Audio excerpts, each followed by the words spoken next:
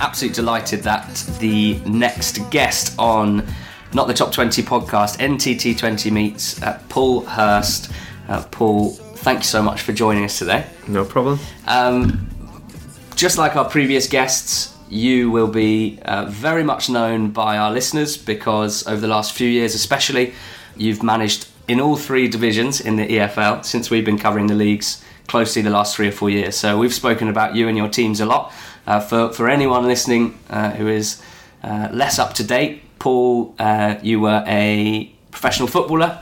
You were a left back, played for Rotherham for 15 years, and then a really short loan at Burton just at the end. Yeah, I had to at least experience one club. Been looking forward to sitting down with you for the last few weeks just to finish off this potted history. You are a football manager as well and have been with Ilkeston Town, Boston United, Grimsby Town, Shrewsbury Town and Ipswich Town. So not that many towns left now. and obviously most recently of Ipswich, having left the club after just over a dozen games at the start of this season. So I guess to start with, for the first time basically in your management career, you've got a bit of time off. So how have you been filling your time? Yeah, as you say, it's the first time that I've experienced getting sacked. So he was, I think you're not sure how you will react to that. I had my thoughts and it probably played out true. But I was, the timing of it, I think 4 days later, my wife and children were booked to go on holiday. So I toyed with the thoughts of joining them and that's what I did. So I had 10 days away. Great. And speaking to managers a lot more experienced than myself, suggested it'd be a good idea. In all honesty, I don't know if it was or not. Might there have been immediate opportunities, do you think? I don't think so. And at the end of the day, look, if the phone had have gone, that was still with me very much. I'd have happily flown back home. Yeah. But it's, I think whether you've got your own pride and you have your thoughts, and they're not just going to disappear just because you've gone to a different country. But at the same time, it was nice, I think, to get away from home just for a little while. Not that I'd spent that much time there. We've been at Ipswich. Yeah. So yeah, that was the first thing that I did. And then after that, a lot of the time really has been spent out watching games, going running, walking my dog, and just I guess what most people at a normal life. How hard is it psychologically when you don't have the routine that you've been used to for the last X amount of years and you have to stay disciplined within a new routine, and also reflecting on what would have been a huge disappointment, what happened at Ipswich? That's for any, thinking on a human level, it must be tough just within your own head. Yeah, I think in truth, while I was still at Ipswich, I'm a manager and a person, rightly or wrongly, that thinks of 6 games, the 6-game rule.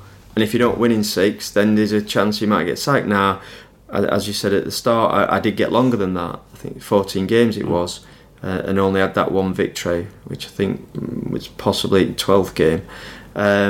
So from that point of view, I was given the time, and I fully accept that results weren't good enough. But while you're there and you're in that sort of run, I think you are starting to almost reflect. You're analysing constantly of, how can we change it? What can we do better? And naturally, once there was a parting, there's more of that goes on.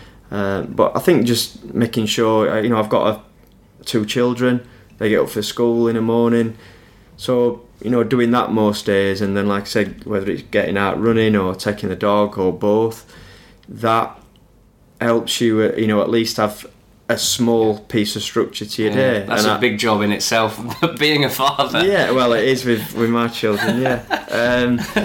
But no, I think that's important. I think that's something I've had an advantage of over my assistant, for example, who's not reached that stage where he hasn't got children and he hasn't got a dog. So, and I think that that's naturally, those things fill up some of your day. Yeah. So that's pleasing. Your relationship with your assistant, Chris. Yeah. Throughout the English game, you do see sort of pairings and duos that go together in the next job. It must be difficult though when if you're both in a sort of limbo, yourself and Chris, you want to stay together, but I suppose you have to sort of accept with each other that there might be an opportunity that comes up for him that wouldn't involve you, and maybe vice versa. How much are you staying in contact with your assistant manager Chris from your previous jobs while you're both out of work? Quite often, in truth. WhatsApping? Yeah, whether it's messaging, whether it's phone calls, whether we've been to a couple of games together, at one tonight with him. And I think it's just about being honest with each other. I've said to him, and I don't mind going on record, so to speak, if a job comes up, then I would want Chris to work with me. And the reason being is I trust him, which is very important. But not only that, I think he's very good at what he does. Yeah. And any success that I've deemed to have had, he's been a big part of that. So from my point of view, it would be silly not to want him to work or work with him again. So, but at the same time, I've had certainly the last few years we've had conversation. I've said to him that if he feels he wants to try and get into management himself, there's no issue whatsoever on my side. I think he could make a very good manager himself, but I'm probably, there's that many people, myself included, out of work. Yeah. I think he finds it difficult to see where an opportunity might come up for him. Yeah. But we enjoy working together. We're on the same page, and for the main, it's work. So we'd look to try and let that relationship continue. Very similar to my relationship with George, the other host of the podcast, who's not here today. Yeah. I wanted to. We're going to get into Ipswich and Shrewsbury, Grimsby, Boston and Ilkeston. I want to just ask about something I saw. You were on the great Alan Biggs's show, Sheffield Live, a few weeks ago, talking a bit about Sheffield Wednesday, and I hadn't realised until I saw that you grew up a Sheffield Wednesday fan. Now I like to use these sit-downs with yourself and others to ask questions that I've always wondered, but that most serious media outlets don't ask because they deem them not important. So my question is, when you're in the game, for example, as a player at Rotherham for 15 years, as a manager at all the teams you've been a manager at, can you maintain that fandom for another club that you're not working for? Or does being so consumed by your here and now with another club sort of dull that childlike enthusiasm for a club that most fans keep throughout their life? Yeah, for me, it's been difficult. I would always want Sheffield Wednesday to do well, and see them do well. And when I moved to Ipswich, for example, it was one of the first fixtures that you look at when they were playing at Hillsborough, and thankfully it was one of the earlier fixtures, so I managed to go there, albeit we lost and had a man sent off very controversially.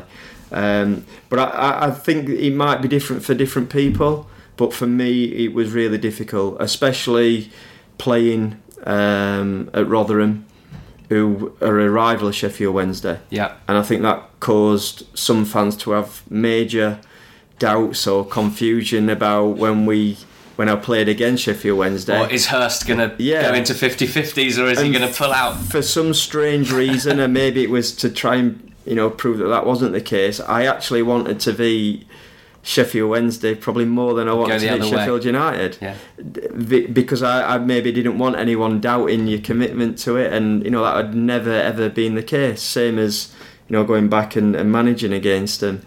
I wanted my team to win, so it is difficult. And now you've got some time off. Have you felt yourself warming to Sheffield Wednesday again, like going to games and stuff? Never went off them. I've seen them, and I watched them on TV against Chelsea, and I found it a difficult watch. But hopefully now, Steve Bruce is in place, and look, unfortunately, I think he things haven't gone well for the football club for the last few years. It's an extremely difficult job, whoever is in charge, and I hope that he can get the team and the club firing again, but it's extremely difficult. But that support never, it doesn't wane altogether. You still look out. It's one of the first results you look for, but it definitely changes you. I think working in football, and I include playing in that, but certainly when you go to being a manager, it changes how you watch football. Yeah. The very first game I went to, which was 2 days after I'd been sacked, I think, Chesterfield-Wrexham. Mm-hmm. I went along with a friend and we were watching it, and I started saying a couple of things to him, and he said, relax. He said, it doesn't matter if they aren't doing this or they're doing that. Just enjoy watching the game. Yeah. But even games on TV, it's very rare that you get to a point where you get so engrossed and you just enjoy sort of the drama. You're looking at it tactically. Most fans watch the ball when they watch on TV. It sounds like you might be watching shape. Yeah, you're looking at the shape of the team. You know, Man City, the biggest example. So people say, "Oh, fantastic football team," but how many people would actually kind of look and understand why they're so good and how do they get out of certain situations, certain areas, and then without the ball, why do they get the ball back so quickly? I think for me, out of possession, that's where a lot of getting the ball back starts from, and then you can, depending on how good a team you are, you can dominate possession more. But it's like fans want to see goals, 100% get that. I want to see goals as a manager. But for me, there's very few teams that ever have success that have a leaky defence. And again, it doesn't always go hand in hand that you can have a strong defence and score lots of goals. Yeah. Only the very best manage to do that. Yeah. But I think if you are a solid and well organised, disciplined team, are willing to work hard, you always give yourself a chance, and that's when you can get a team perhaps that haven't got as good individuals to be successful. I'm thinking of a certain Shrewsbury Town team, 2018 season. Not at all to say that it wasn't a team that could create chances with the ball, but George, who's an Oxford fan, went to the game, I think at the Kassam it would have been, and the first thing he said when he phoned me afterwards was, I haven't seen a team that dominant out of possession. In terms of when Oxford had it, it felt like Shrewsbury were in control, even though they didn't have the ball, because they were dictating where Oxford were passing at your Shrewsbury team. So we're going to talk more in depth about what made that team so good later, and you can tell me if that was a big part of it. But I want to talk about your playing career just for a little bit. What sort of player were you? Obviously, we know you're a left back. Must have been very dependable because the amount of games that you played and at all levels as well. Place in the team didn't seem like it was ever really under threat. But how would you describe yourself as a fullback? Well, there are a few things there that made me smile. That when I can see why you perhaps would say it, but maybe weren't quite true. I was always a left winger. Okay. So come Sunday League football, I'd scored a lot of goals. In the youth team, played left back. And I started out basically the first game of the season as a first year youth team player. We had 3 left wingers. One was a second year who ended up playing centre forward. The other one was a first year, but like one of my good friends, and he was kind of almost a golden boy at the time. So he was going to play left wing. And the manager, Billy Russell, said to me, "Do you want to play left back or not?" And I said, "If it means me being in the team, I'll play anywhere. I'd rather be playing than sat on the bench." And so I played, and then I'd played, I think maybe 1.5 games at left back prior to that. The second game of the season that I played in was a reserve game against Everton at Millmoor, as it was back then, playing against, for the older listeners, Pat Nevin. Oh wow. Paul Rideout, various other stars, and played in that game. And that was the start of me playing left back on a consistent basis. You probably would have been in the modern game. You probably would have been converted into a right winger, cutting in and inverted right winger. But again, I did play quite a few games in midfield for Rotherham when we changed system. And I can remember Ronnie Moore. At one stage, we were having a good run. But I went to the training ground, walked up the steps, and he was in the sort of top room, and I could hear him speaking on the phone, and I worked out he was speaking about me, but he was talking about me playing midfield, not really knowing what I'm doing, but running around a lot. And I took it as a compliment because I kept my place for a while. But no, I ended up actually playing every position, bar goalkeeper and out centre forward.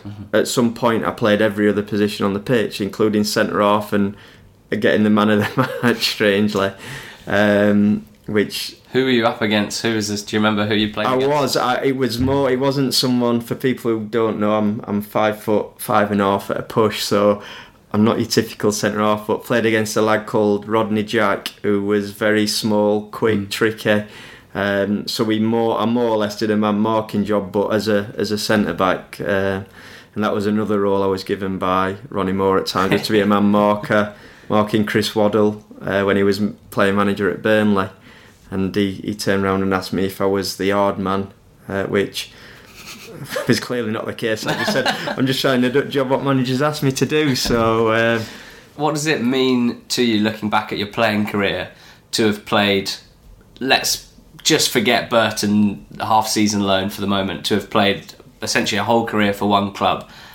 I imagine a source of pride, but I wondered when I was thinking about it whether, especially now that in management you're going to have lots of different situations and any experience can help, whether you might wish that you could experience something else?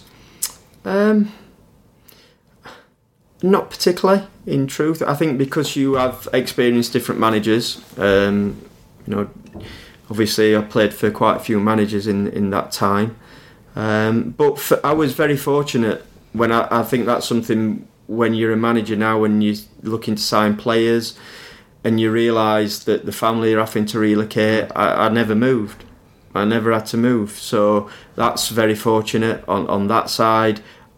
I enjoyed a high percentage of my time at Rotherham, so I never felt the need to move. I think there was one occasion when the club... And the other thing is we went through different things. I went through promotion, playoff heartache, relegation. You've got an unbelievable relationship with the playoffs. Yeah, and the club going into administration as well, though, on the other side. So I've experienced a lot of things through that, so I perhaps didn't have to move club to understand the pitfalls of being in football, I suppose. Double promotion from League Two to the Championship under Ronnie Moore, just after the year 2000 and the next few years. What was so good about that team? How were you able to go back to back? Team spirit, genuinely. I think perhaps like something we'll probably get on to speak about that you've alluded to. We were better than I think we were given credit for, and better than we give ourselves credit for. I speak to the likes of Paul Warren at the minute, and we'll both say, we ran around a lot, we were hard to play against. You're probably a little bit better than that in truth. Being a bit modest, maybe, but we certainly weren't the best team. I think the first promotion from League Two was expected. We'd lost the previous year in the playoffs. I was one of the people that missed a penalty in the semi-final. So that wasn't a massive surprise. But the next season, I don't think anyone expected us to run for promotion at all. And we were clearly got on a roll. It was very much a similar team. And there were some games that we won that we didn't deserve. I can remember one against Stockport. We won, who were bottom of the league, really struggling. We somehow won that game. I think Port Vale was another one at home. And I know I scored at Port Vale just before Christmas. The reason I bring that up was not to say about me scoring a goal, but I know at home my parents had said they'd had Sky on, and I think it might have been Paul Mason. But someone was watching it in the studio and said that it was one of the worst games of football they've ever seen, and they don't know how Rotherham have gone top of the league that night. And there were little things. We felt like we were the underdogs and up against it, challenging Reading and Wigan at the time for promotion. But a lot of it was built on team spirit, and but Ronnie was very good at that. We had days out where perhaps be difficult to have now with social media and people with cameras on the phone. A couple of pub sessions. Yeah. And I honestly think there's a time and a place for that now. And that's might surprise some people. But what do most people in society do? A lot of them. Groups and friends. They go for a drink together. Yeah.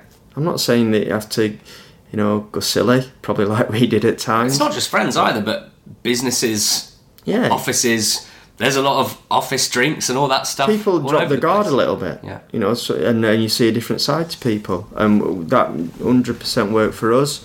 And then we managed to hang around in the Championship for 4 seasons, which we were probably favourites to go down at the start of every season, I would have thought. It starts to make a bit more sense when you talk about the sort of mental strength of that team and the team spirit. It starts to make more sense when you look at the squad around that time. You've mentioned Paul Warne, current Rotherham manager, of course. Mark Robbins was there, Coventry manager. David Artell, Crewe Alexandra manager. Yourself and Rob Scott, who you started your management career as a joint manager with. Alan Nill, who has been a manager, is now part of the most successful management team in the EFL over the last 5 years with Chris Wilder, and previously with him at Northampton as well. So you start to understand a bit what you mean when you say they were proper characters, because these guys are all now leaders. Do you think they were formed by what Ronnie Moore did in those few years, and yourself as well? Or do you think it was just all of those individuals would have ended up being managers? No, I don't think we were all... I think Ronnie said, he went on record saying he didn't particularly see me becoming a manager. Warney 100% wouldn't have been deemed that. But I mean, they were Nick Dawes, who had the spell at Scunthorpe. A couple of other lads, Marty McIntosh, Chris Swales, have managed in non-league. He's just straight, I don't know, it's a strange thing.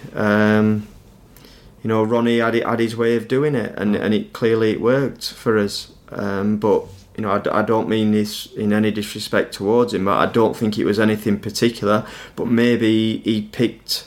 I was kind of there, but a lot of these players were brought into the club. Maybe there's something in someone's character. I think that's what he was very good at, is bringing players in that he, and got the best out of that individual. And like I said, we had to be that to be able to compete the way that we did. There's a lot of focus now, and we epitomise this on our podcast. We talk a lot about data analytics at times and tactical stuff. Were in-depth tactics the same back then as they are now, or do you think the game's developed in terms of what you're expected to how you're expected to instruct your players as a manager? I think the game's clearly changed. There's far more analysis goes on. Because I think there'd be some people who'd say it's all nonsense. There's always been tactics. 100% there's been tactics. I mean, I kind of mentioned there that I was asked to do a man marking job on a few occasions for Ronnie, and the very first time I did it was against Rochdale, a lad called Alex Russell that was pulling the strings for them away from home. We went there, I supposedly did a good job, and we won the game. Now, that's not unheard of, but it was quite unusual. Playing against Darren Curry, who was at Barnet, and he started out on the right wing, moved, and I followed him across, and then the other fullback had to go the other side, and again that worked. I ran off him, had a shot. Probably nutmegged you once or twice. Wasn't very good. Well, it probably why my knees in a bad way now from all the sort of feinting to cross that he does. But so that was something different that Ronnie did. There, and he watched opposition, and we did shape. So it's not totally different now, but I just think, if anything, at times there is overkill. Yeah. I think we can overanalyse, and everyone wants to know exactly why that didn't happen. Now, my biggest thing is, yes, you want not to make mistakes, you want the team to set up, as I've said, to be organised and disciplined.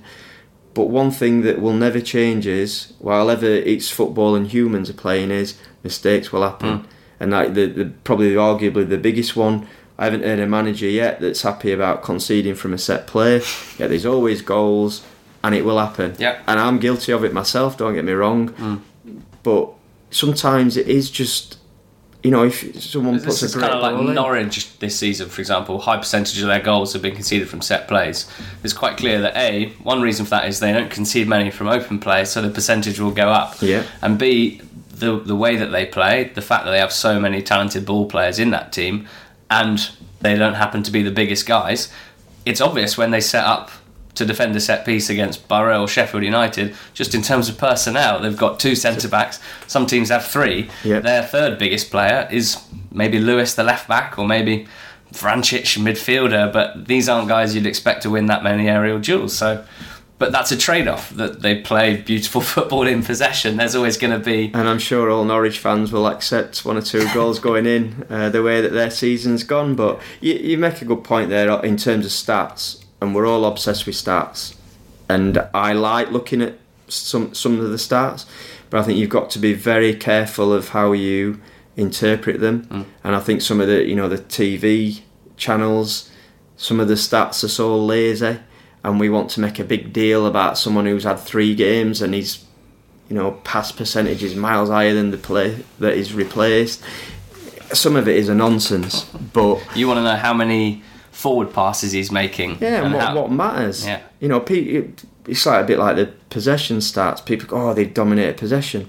If they've never had a shot, well, what difference does that make? I think, and I've kind of been thinking as you were discussing team spirit and that Rotherham side, one of the reasons why that coverage and analysis from the media, I think, can not always get the whole picture is there's no way for me, for example, to know the team spirit, the psychological side of teams. Now, you can see it in the flesh, the way that they play, but you're never going to fully understand that, and you can't really be definitive with what you can say. But nowadays, with the amount of analysis you can find and some that you can do yourself, the amount of football you can watch, you can see patterns of play and you can understand what you're seeing on the pitch a little bit more. Maybe you just miss some of the mental side of the game, the psychological side of the game, which we can never, I think, truly understand. So that's why I think they go bigger on the stats, because that's what they can see. Well, like you said, I think now anyone who's interested in football and watches it and is relatively intelligent would be able to say, right, we're going to set up 4-3-3, and would be able to sort of say, right, you run into this position when you got the ball and the movements, as you say. But does that mean that there could be a football manager? And I would suggest on a high percentage of those, it would be no. But you point... How would you stand in front of 24 adults and get the message across? Yeah, in a way that they would buy into. It's like playing it on computers when people apply for jobs because they've won Championship Manager or whatever. Yeah. So, but you made a good point again there, that sort of when it comes to team selection, for example, and then the team's read out, and then all of a sudden, after a game, you questioned, why did you leave so and so out? Well, probably because you pick the team that you think's best for that day. And it's always amazing when people question you as if you're going to pick a team that you want to lose a game for you. But also, you've seen them in training all week.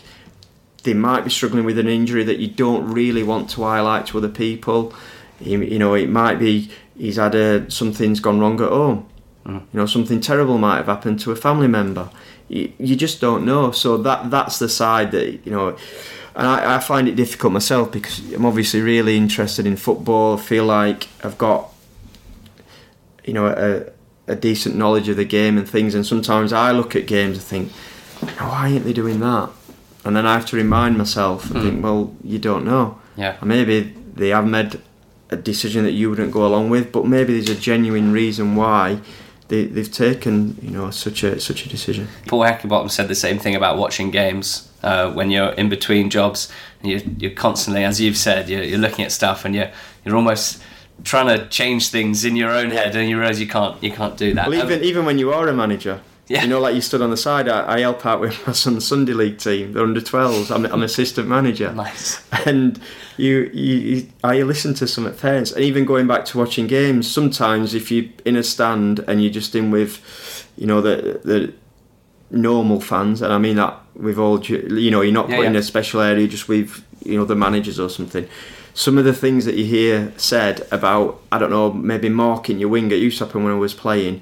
Stand on the touchline next to them and the ball's on the other side of the pitch because that's your man. It's ridiculous, and that's not what you want to do.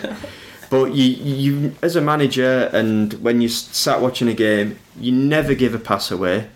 Yeah. You make all the right decisions. Best player of all time. But the difference is you step over that white line and you start to run around and you get a bit tired, or you're not having the best of days and you're under a bit of pressure, fans are on at you. as going back to it, you make mistakes. Yeah, of course. I want to talk about how you got into management. You said that Ronnie Moore has said publicly he didn't expect you to be a manager. He didn't expect Paul Warne to be a manager. A lot of people, because Paul has his own style in press conferences, doesn't he? And some of the comments he's made, especially when he was first manager, talking about how surprised he was. Said he didn't want to be a manager. Yeah. So everyone knows about that with Paul Warne. When you hear Ronnie Moore say, "I'm surprised Paul Hurst is a football manager," what was your reaction? You're like, well, was that annoying? Was that surprising? Was that no? Was that fair enough? Fair enough. Me as a footballer, obviously, I enjoyed playing. I enjoyed training. All of that. That's what I wanted to be. But I was very interested in the tactical side from a young age. Then I probably did get a spell in the middle of my career where I didn't really feel I was learning much more, and I kind of lost a bit of interest. And then towards the end, I was thinking more about, what could I do after football, but not thinking that a career in management. I think it's really difficult now. Hats off to people that say I want to be a manager, and they go and get the coaching badges and things like that.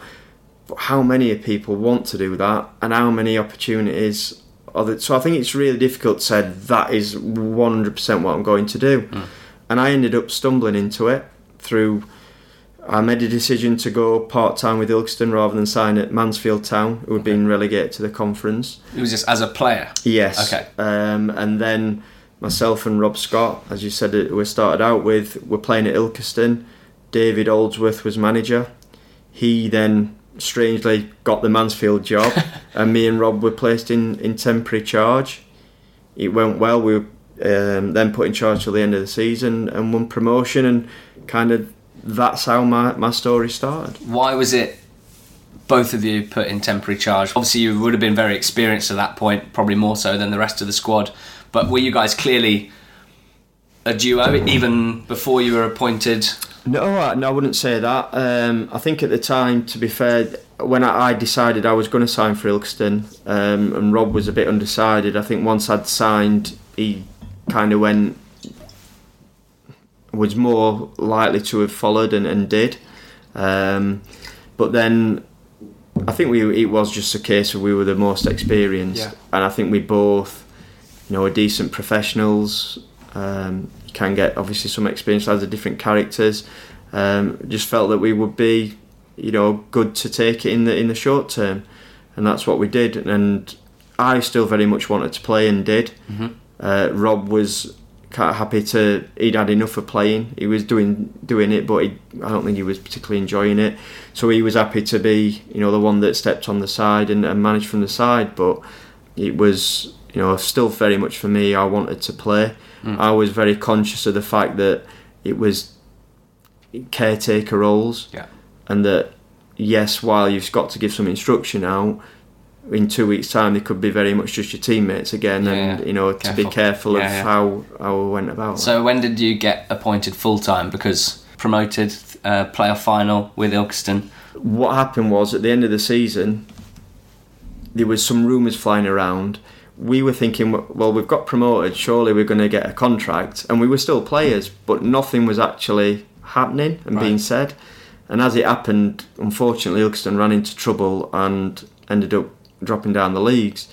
In the meantime, Rob spoke to Boston, and then we got the Boston job. So we were only actually... So you were never permanent manager? No, we were half a season. Yeah. And I don't know if it ever was... So you're not taking too much credit for that?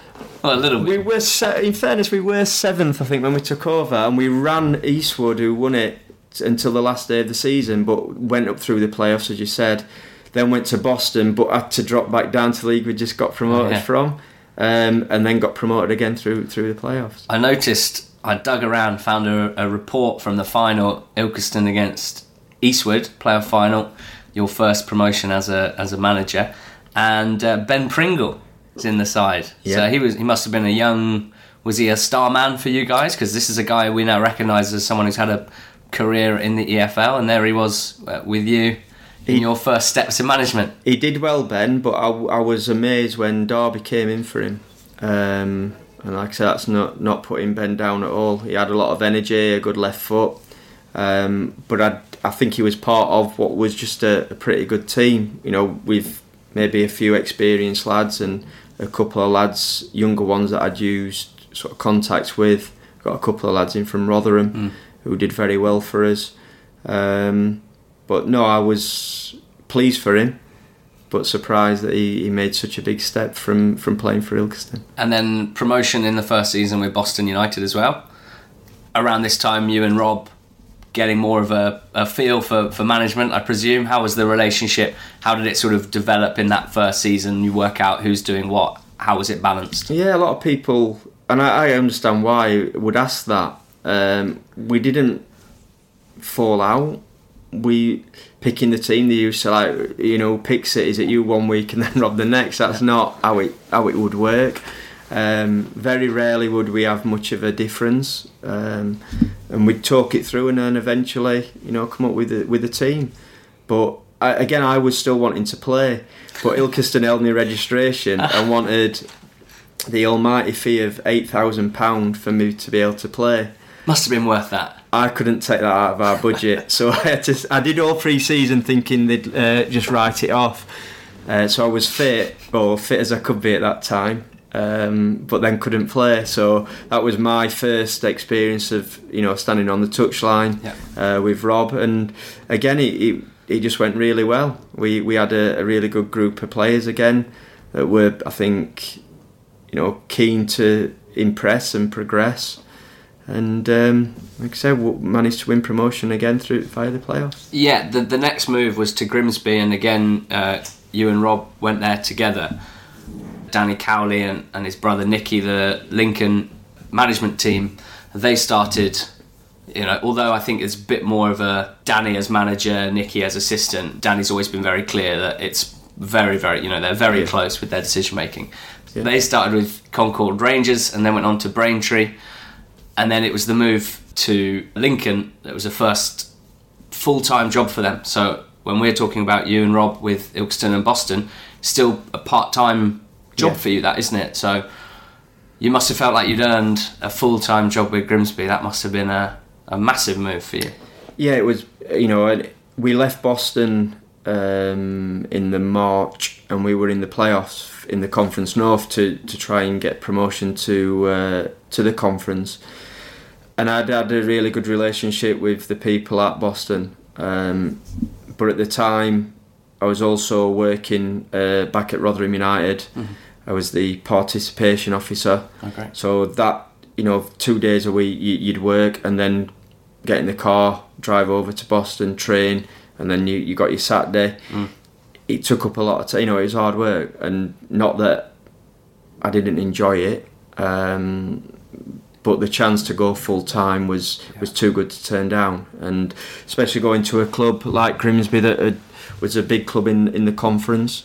We didn't feel that we could turn down that opportunity, so I went there and spent quite a few years there. How do you look back at your time with Grimsby? Because as followers of the EFL, Grimsby, you came up.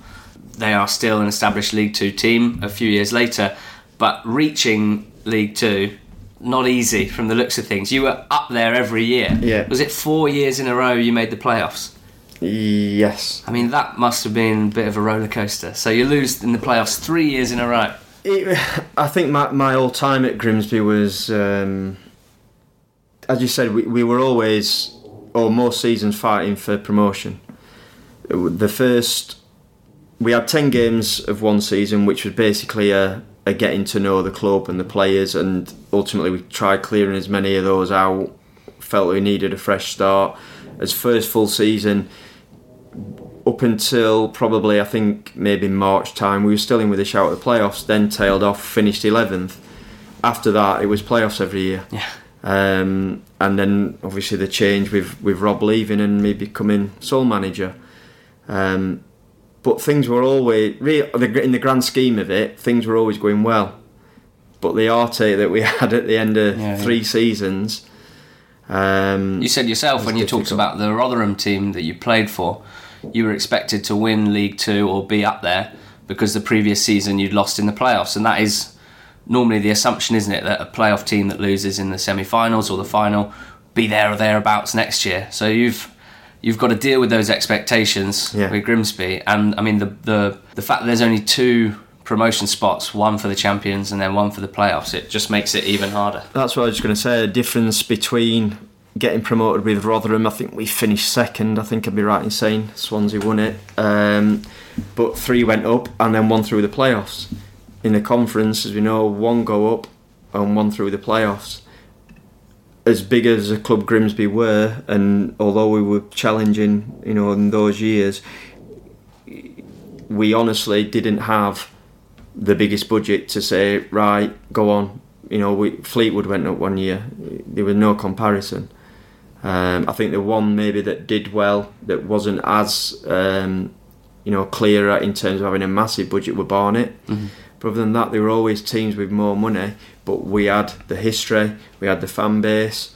We had a very competitive budget to challenge, but it wasn't anything close to being able to guarantee a promotion.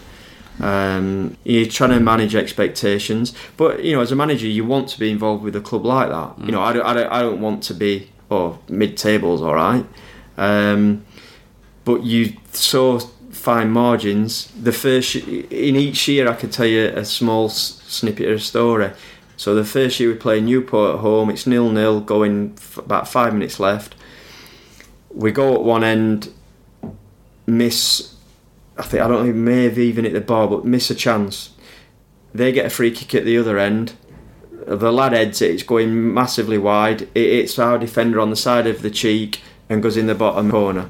The second leg we missed a couple of chances. After that, we weren't good enough. So no massive complaints, but a little bit of misfortune. Mm. The second one, Gateshead, draw 1-1, go up there, go 1-0 down. My keeper, probably the best keeper in the conference, lets a shot slip through his hand straight at him that we would save probably 98 times, 99 times out of 100. Yes, one of the best goalkeepers in League Two now. Yes, exactly. I still speak to him, and he'll probably listen to this. So, what he say that for?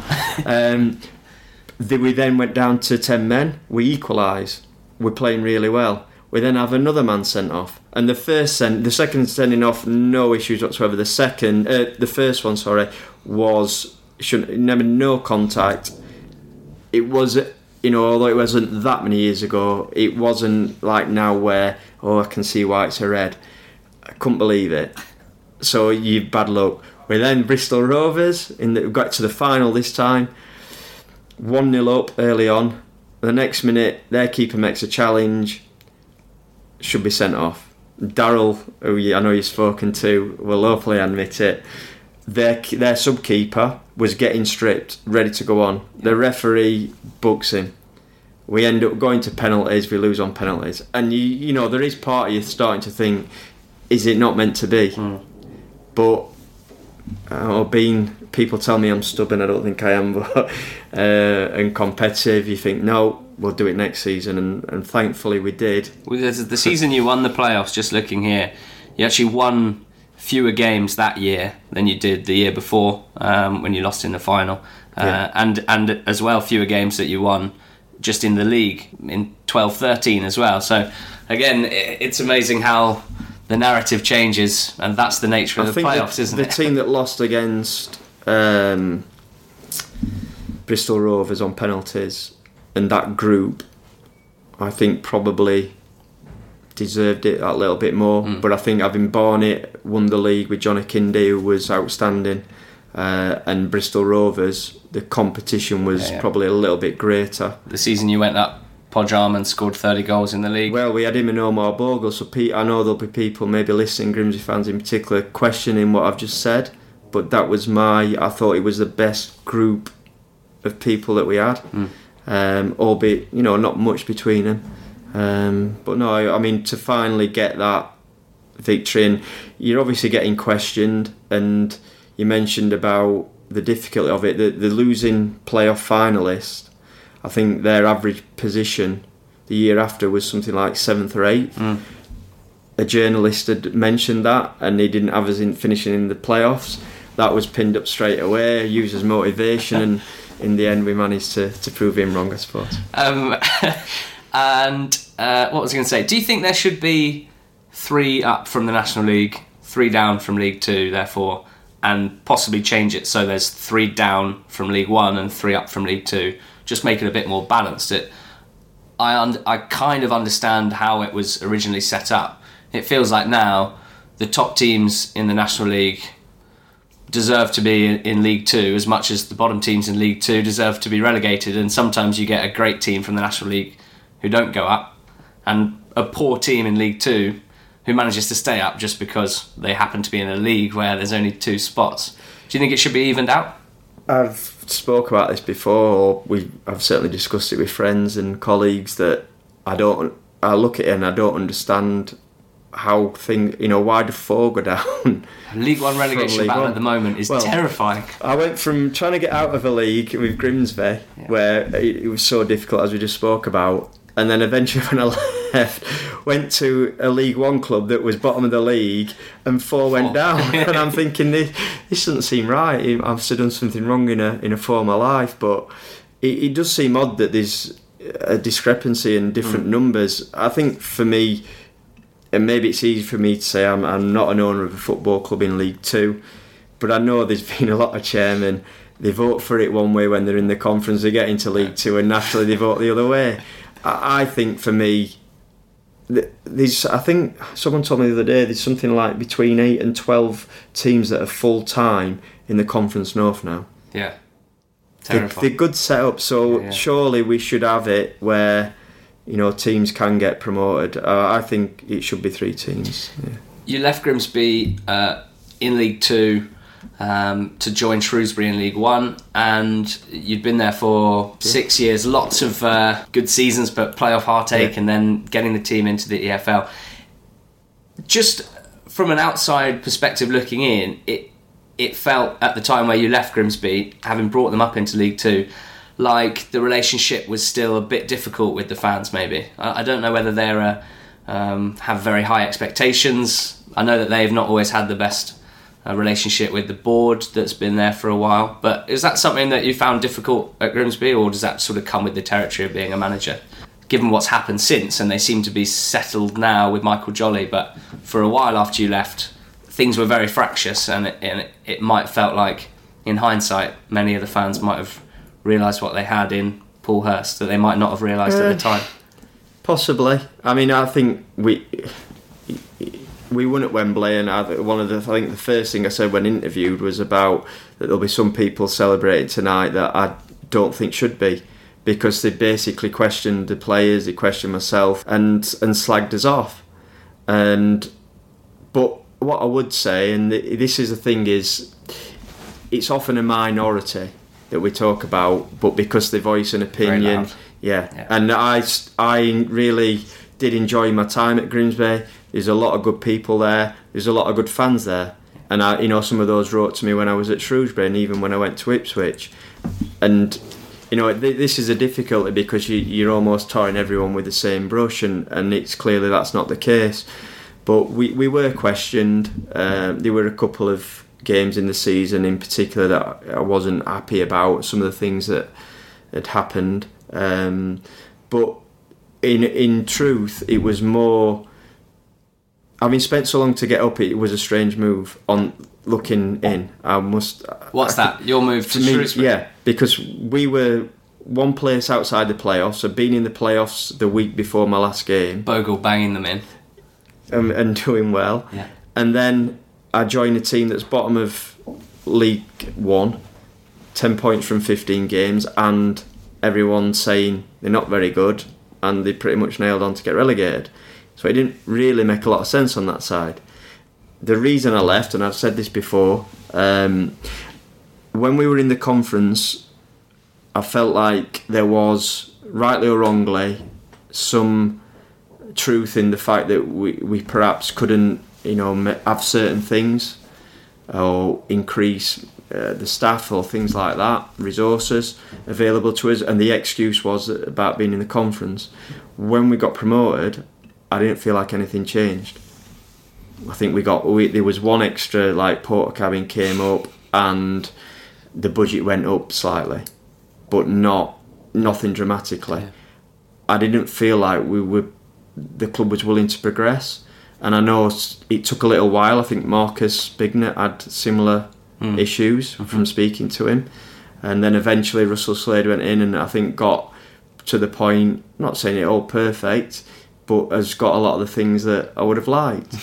And it's quite sad, because often these things happen when things aren't going as well as what, instead of trying to build when you are being successful and things are going well. Yeah. It's like the thing of, what do you want that for? You're doing well anyway. But we want to get better. Yeah. And the whole thing was trying to improve the football club. Yeah. And that was really the reason for leaving, rather than anything with the fans. Because again, I think a lot of them, like I said, I did get on with, and I have to say particularly the away followings were absolutely outstanding. Yeah, a couple of fan blogs and Twitter accounts that we follow, and they've got a fantastic, wicked sense of humour. Some of the Grimsby fans. And it's such a massive part of the town, and I know that'll be said in a lot of places, but it's clearly an area of the country that has struggled in terms of employment. Its biggest industry has taken a hit. It's not a wealthy area in general, and I think you can tell that in terms of how much the club means by every time there was a new kit available, there'd be queues, around all the housing, and the amount of people that you would see in a Grimsby Town football shirt, it means so much to them. So, I would never be critical of that. It was, like I said, one or two people, and it goes back to my thing of people always want you to be honest, but when you are honest, sometimes they don't like it. Yeah. And I think just with, like I said, a minority, that was the case. So you do take the Shrewsbury job. For some people, they might not understand it given the league positions. At the same time, following the EFL pretty closely and following managers' careers, I'm at the point now as a fan, as someone looking at it, who always understands when someone takes a job in the higher league. The job duration expectancy of a manager, as you will know, is very, very short, and things can change very, very quickly. So to me, it makes complete sense. Your priority is yourself and your career. If your stock is high enough to get a job in the league above, to take that. It's one of those imprecise things where you can always look at examples where someone's gone up and maybe success hasn't come, and you say, oh, maybe you should have stayed. But surely you can't really think like that, because then you'd be capping yourself, or sort of... Yeah, I mean, obviously a lot of the time people will look at when players move, when managers move, and look straight away at finances. Now, it was a bit better deal, but it wasn't a financially motivated deal whatsoever. As hand on heart, I can say that. Part of the reason for moving was, as I said, I didn't feel like we were progressing how I would have liked, and moving to Shrewsbury, I knew that there were more resources there, as in like an analyst, there was a bigger scouting team, and I wanted to experience working with that, and now it was a new experience for me. How does that work on a daily basis? And in the end, it turned out fantastic, and it showed me another side to how I think you can help have success at a football club. But I think overall, I get what you're saying about moving up a division, but after speaking with the people at Shrewsbury, they might still say otherwise, but I got the feeling I was being brought in to try and do what I could for that season, and I know there's still like 2/3 of it left, but in general, to build a team ready to get promoted or to fight for promotion back to League One if we did get relegated. Some people might see that as a lack of ambition from their point, given that it was only October, but I would suggest at least they're not putting their head in the sand. They're planning ahead a bit. The people at Shrewsbury are very realistic in what they think can be achieved, and are understanding of where they sit in general, compared to, we spoke about it before, realistic and football don't go hand in hand. I think that they're a very good example of a club that are certainly more in the realms of reality. I want to talk about the Shrewsbury side from last season that you took to Wembley for the playoff final and lost to your great friend Paul Warne's Rotherham. You mentioned that Shrewsbury hired you and you reckon that they had one eye on a season in League Two in 2017-18, but you managed to stay up, which is a fantastic achievement in itself. But last season, a season that you couldn't have possibly expected from the outside looking in, and dare I say it, for many within the club as well. What I wanted to ask you about last season was, at what point, maybe in the summer or maybe not till the season started, did you think, I tell you what, we're a good team. We could do a lot more than people think here. Yeah. Just before I go on to that, my assistant again, Chris, he thinks keeping the team up the first year is arguably as our biggest achievement. Mm-hmm. I'm not quite sure. It was good.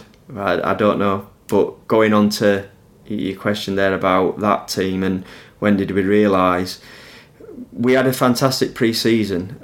We beat 4 championship clubs, but at the end of the day, it's pre-season. And as a player, and I'm sure fans have seen the real avid fans that either go to the games or certainly look at the results will have seen a team think, full of optimism because they've had great results against higher ranked teams, and then it gets to the start of the season and they're rubbish. Yeah. And vice versa. Right. I had that as a player. We went to Millwall first game of the season, and I don't know if we won by 6, and we've been absolutely bang average pre-season. So you're not sure how much... You're never quite sure. I liked some things we were doing. We looked really fit, which you should be at that stage, but I think we were. I think we sort of got a run on teams initially because I think we were in a better place than some were. But there were a couple of games. One was Oxford away, which you spoke about. Yeah.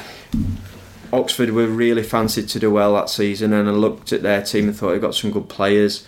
We went there and we drew 1-1. We had a goal that should have been given if VAR was in place. Obviously it wasn't, and that would have won us a game. Yeah. So that would have made it 2-1. But really, we're the better team and played really, really well. And you just thought, but that was still really early. We then played Blackburn at home and we drew again 1-1. I think they equalised late on. Came on strong towards the end of the game, but for large parts of it we'd done really well, probably edged it. And in the dressing room after the game, I can remember saying to the players that we probably played against what is going to be one of the best teams in the league, and as it turned out,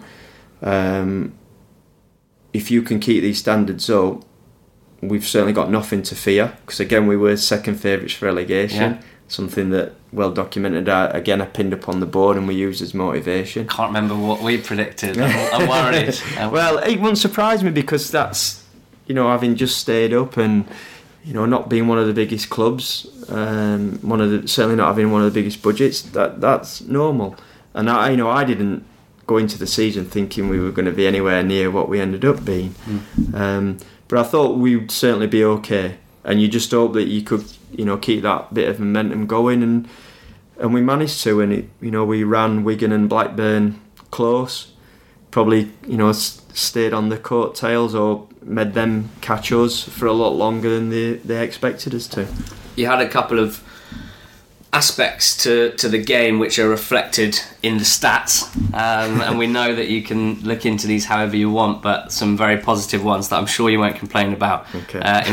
In the 46 games in the regular season, you only conceded 12 goals in the first half of games, which is the best obviously in the division. I mean, that's a ridiculous record. I didn't know that one. So you know, I'll add that to my CV. And it strikes me, we've spoken about how in the past about how teams punch above their weight in terms of budget, and how teams can be better than the sum of their parts in terms of when you just look at a squad on paper.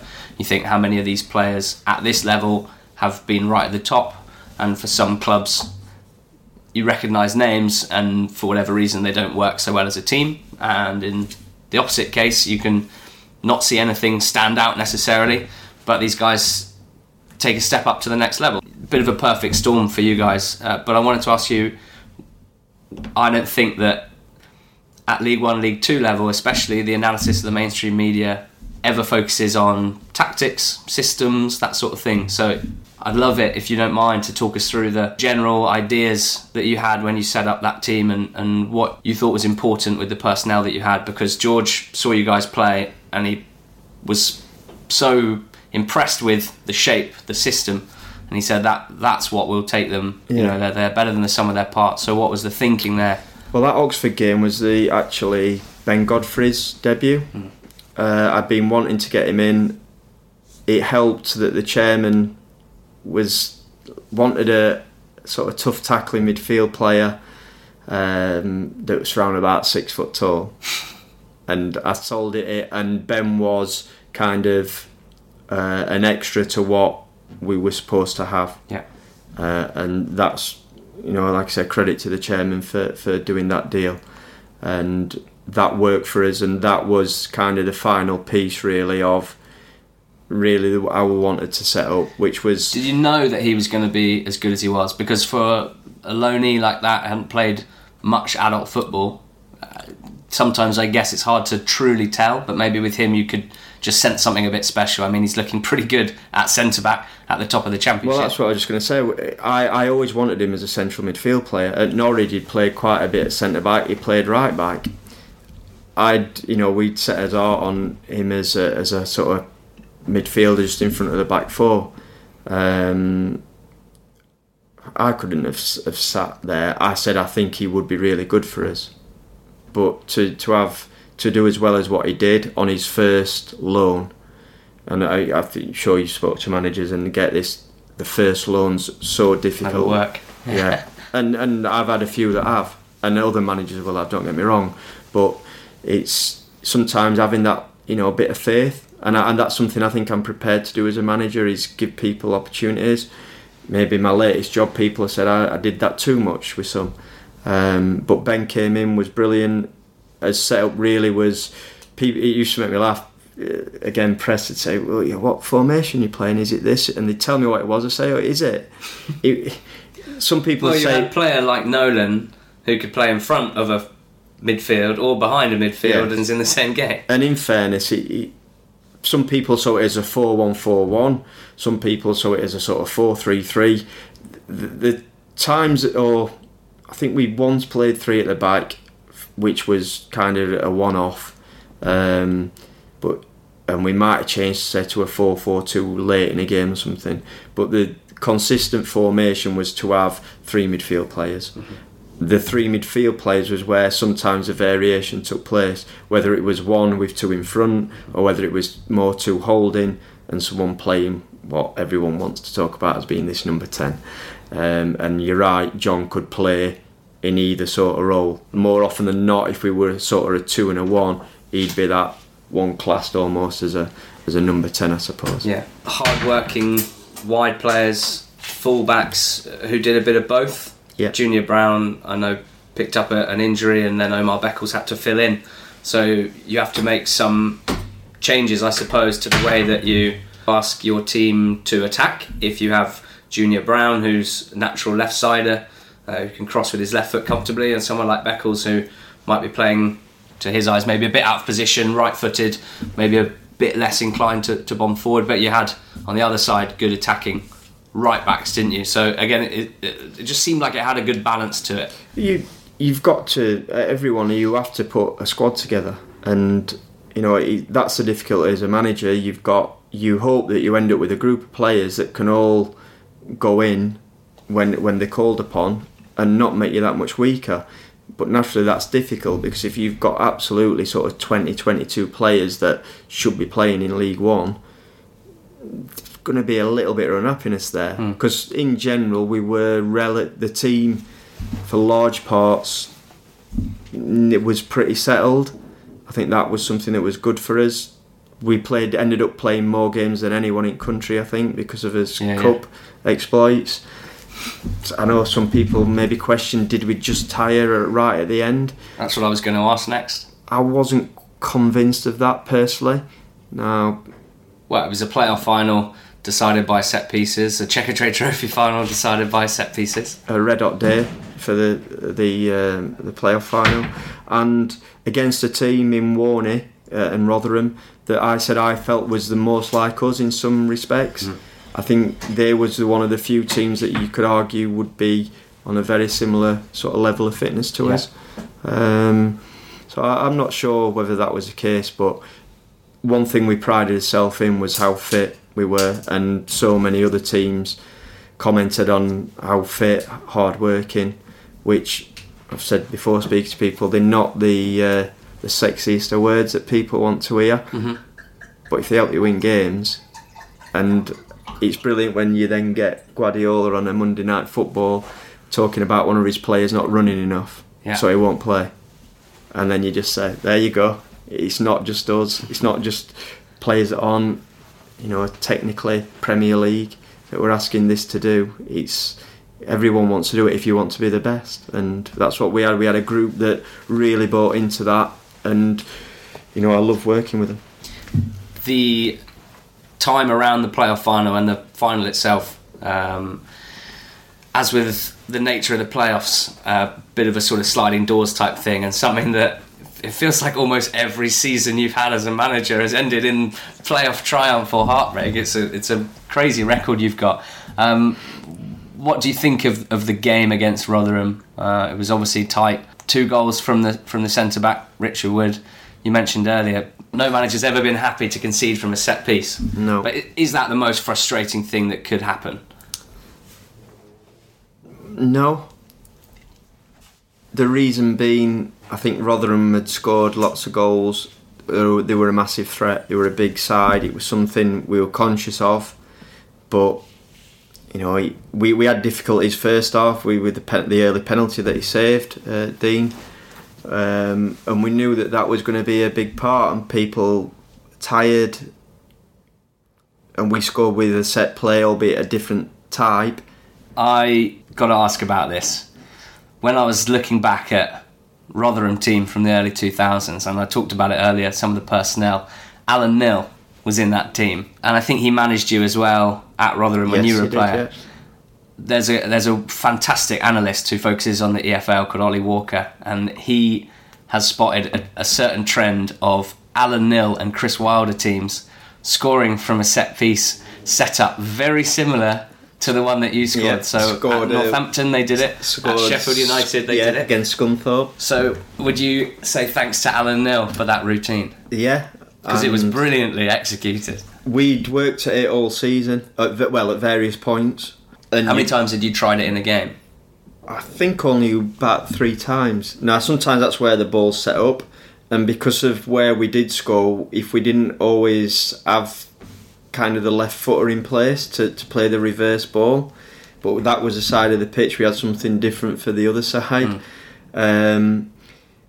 So it's not always on to do every game, but I did think there were a couple of occasions during the season that maybe players either forgot or they maybe bottled out of doing it. But you don't want to use it too much either, no, do you? Of course not. Because the opposition analysts will pick up on it. But I'll happily hold my hand up and say I watch a lot of football, and I did it at my last club. If we see clever set plays from teams, don't tell me, Podrick, come on, let's say that I was about to say, you want to watch Newport. They are the clever set piece takers. They scored another one, didn't they, the game after him? But over the last 18 months as well, they do it every. We have a joke on the podcast when we talk on a Monday, looking back at the weekend. Newport win a tight game by 1 goal from a set piece. It happens more than most. Yeah, I dare say it might, but what I would say is I would be very, very surprised if they are absolute original ideas. And that's all, and that's what I mean. I'd get the analyst to get goals from, if we see anything, and look at what I think would suit the sort of players we've got. Now, if you're a Rotherham side, and they had a lot of variations on the corners, which was something else which made it difficult for them to mark. But even that said, if they just throw it in the box, it's still going to be a massive threat because of the people they had attacking it. And with us, that's something said we did work at. I think once it kind of led to a shot, and then the other times either it didn't work or we didn't do it. But it was a great goal to score on such a big occasion. Yeah. It'd be interesting to perhaps speak to Alan about that and see, where he got it from, or at some point obviously there is an original idea. Yeah, well they've scored a lot as well this season. That they are blessed with the delivery of Norwood and Fleck and players like that. Just fantastic. But I've got quite a few on my laptop and it turns out that the Sheffield United goals, they scored a great one at Bradford City, Billy Sharp, with an early free kick that we tried and we almost scored. And for all the play that goes on in 90 minutes or 90 plus injury time, it can be great spectacles. How many games, as you've just alluded to there, are won on a set play or lost? So I think it's something that, I don't do it as much as maybe as in repetition, so it's boring the players to death, but I think certainly you should have things up your sleeve. I just want to touch on the end of your time at Shrewsbury, the time around the playoff final. I'm not entirely sure what's been cleared up and what hasn't yet. So let's try and just do that, because there's definitely a lot of different versions of events and a lot of people who not so happy about what happened, people who don't have a problem with what happened. So what happened surrounding the playoff final? I've read a suggestion that your desk was cleared before the game because you knew you were going to leave, and therefore that affected the performance of the team. I mean, look, there was obviously rumours flying around that had been at different times of the season, but if anyone thinks that I didn't want to win promotion, whether it was against my mate, whether it was against my former team, and to not have that on your CV and all that work that you put into a season with that group of players, and when people are in tears, then that's ridiculous, really, to think anything other than that. There were a couple of things with Shrewsbury. One, like you said, it was such a really an unfancied team trying to go against the odds to win promotion. Secondly, we got to Wembley and lost in the checker trade, as you said, against Lincoln, and the club hasn't won at Wembley. I'd talked about getting to Wembley. We did that twice, but then I wanted to be the manager that was in charge when the club finally won, and so to fail was hard to take. But you did know that you'd be taking the Ipswich job in the coming days or weeks? Or no, the approach came the day after. Okay. But I'd already changed my holiday once. I think that was a story that was going on at the time. I'd said to my wife, "Don't be silly, we're not getting the playoffs," and that wasn't meaning getting automatic either. I was like, no, and we changed. I think we changed it once and then had to change it again. So we went on holiday the following day, and that's when they'd come in, and I had to speak to the chairman of Shrewsbury in the airport, and that was one of the worst conversations that I've had with him in terms of I wanted to speak with Ipswich, still raw from the game and the whole situation. That's not a good memory. If you delay that conversation and word comes out that you've been approached by Ipswich and Shrewsbury hear from another source, then that causes a bigger issue, maybe. Whether we like it or not, there was never going to be a good time when you're in a playoff final, because you're running deep into people already getting on with the work, they're signing players, and it was unfortunate. Had we won promotion with the automatic, would things have happened sooner? Would it have happened at all? Who knows? But it wasn't a nice time in a lot of ways, and a pretty busy summer as well, taking over Ipswich. You've spoken a decent amount. You've been asked a lot of questions about your time at Ipswich by various media outlets. Instead of getting you to talk about what went wrong, which you can find you talking about on Sheffield Live or on EFL Matters when you were on at Sky Sports. I wanted to just focus, and we've only got a short time left, on the period of recruitment over the summer, of buying and selling of players. It's something we talk about a lot on the podcast.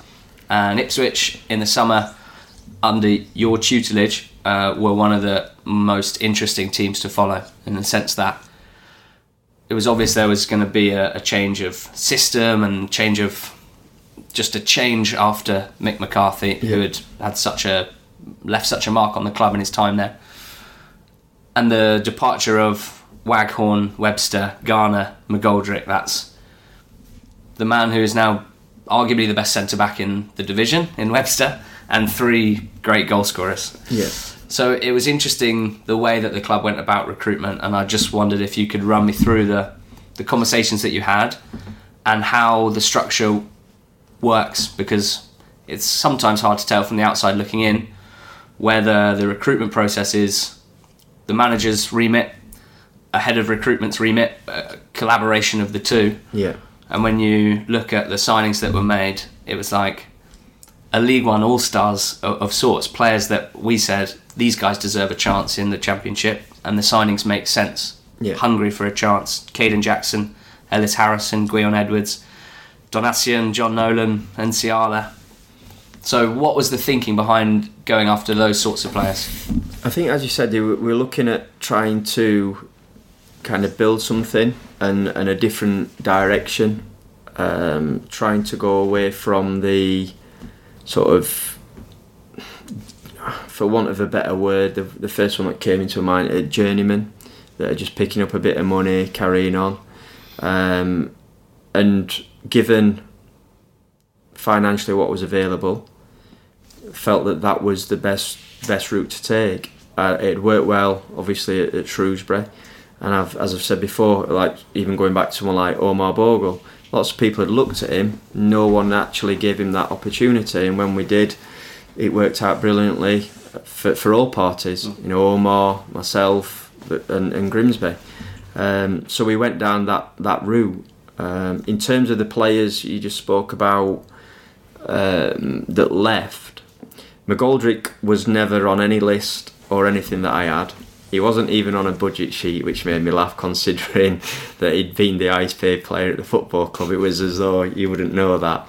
So that one always brought a smile to my face. Adam Webster left after about 3 or 4 days, I think it was, and made it clear he wanted to leave. And then the same happened with Martin Waghorn and Joe, albeit they dragged on through pre-season. Joe had personal circumstances that meant he wanted to leave, and if he'd have stayed at the football club, there's no doubt we wouldn't have got the best Joe Garner. And with Martin, when a team comes in and financially they're going to be so much better off, and was a great lad, by the way, and still is, but he found the whole situation difficult, and it was rumbling on and on. There was no doubt, again, we wouldn't have had the best Martin Waghorn, and when a player's head's turned and they're not there, it's difficult. And I think, you know, we in the end we were sold. The biggest disappointment for me was the centre back, because I was told that we could have the money to go and replace him, but it took too long. We entered the season with Luke Chambers as the one recognised centre back in the squad. First game of the season, ended up having to play Donacian at centre back to start with, and then Jordan Spence got injured. He moved across, and we brought young Luke Wolfenden on, who went out to Swindon on loan. So then when I brought NCR in, that was the second game of the season, Rotherham, and then we got Pennington just before transfer deadline day. So the recruitment took too long in terms of that, and trying to put a squad together, that it needed to happen sooner, and things took a little bit longer. Can it happen sooner? It strikes me that a lot of the stuff like Waghorn getting dragged out and your own purchases, 2 of the players from Shrewsbury, Nolan and Ciala, that does take time, doesn't it? Yeah. Some no, I don't think they could have happened quicker. Others, yeah. Just heading into the season, obviously a tough start and lots of changes happening, personnel still coming in, still going out. You spoke earlier about how you see the game in batches of 6, so you certainly didn't have your head in the sand about, things are going great. No. Just in terms of, say, after 10 games, when you really are struggling to pick up points already, it felt like you tried a lot of different personnel. There's quite a lot of changes game by game. Was that just trying to find the right combination? Was that feeling a bit let down by players week by week? Or it's one of those ones where if things are going well, you'd say, he rotates the squad really well. But when things go badly, you say, they're chopping and changing too much. I think at that stage of the season, don't get me wrong, and I said at Shrewsbury, for large parts the team was pretty settled. That's what you want to work with. Now, I appreciate people might have the argument that I should have stuck with the team and give it time to grow and develop.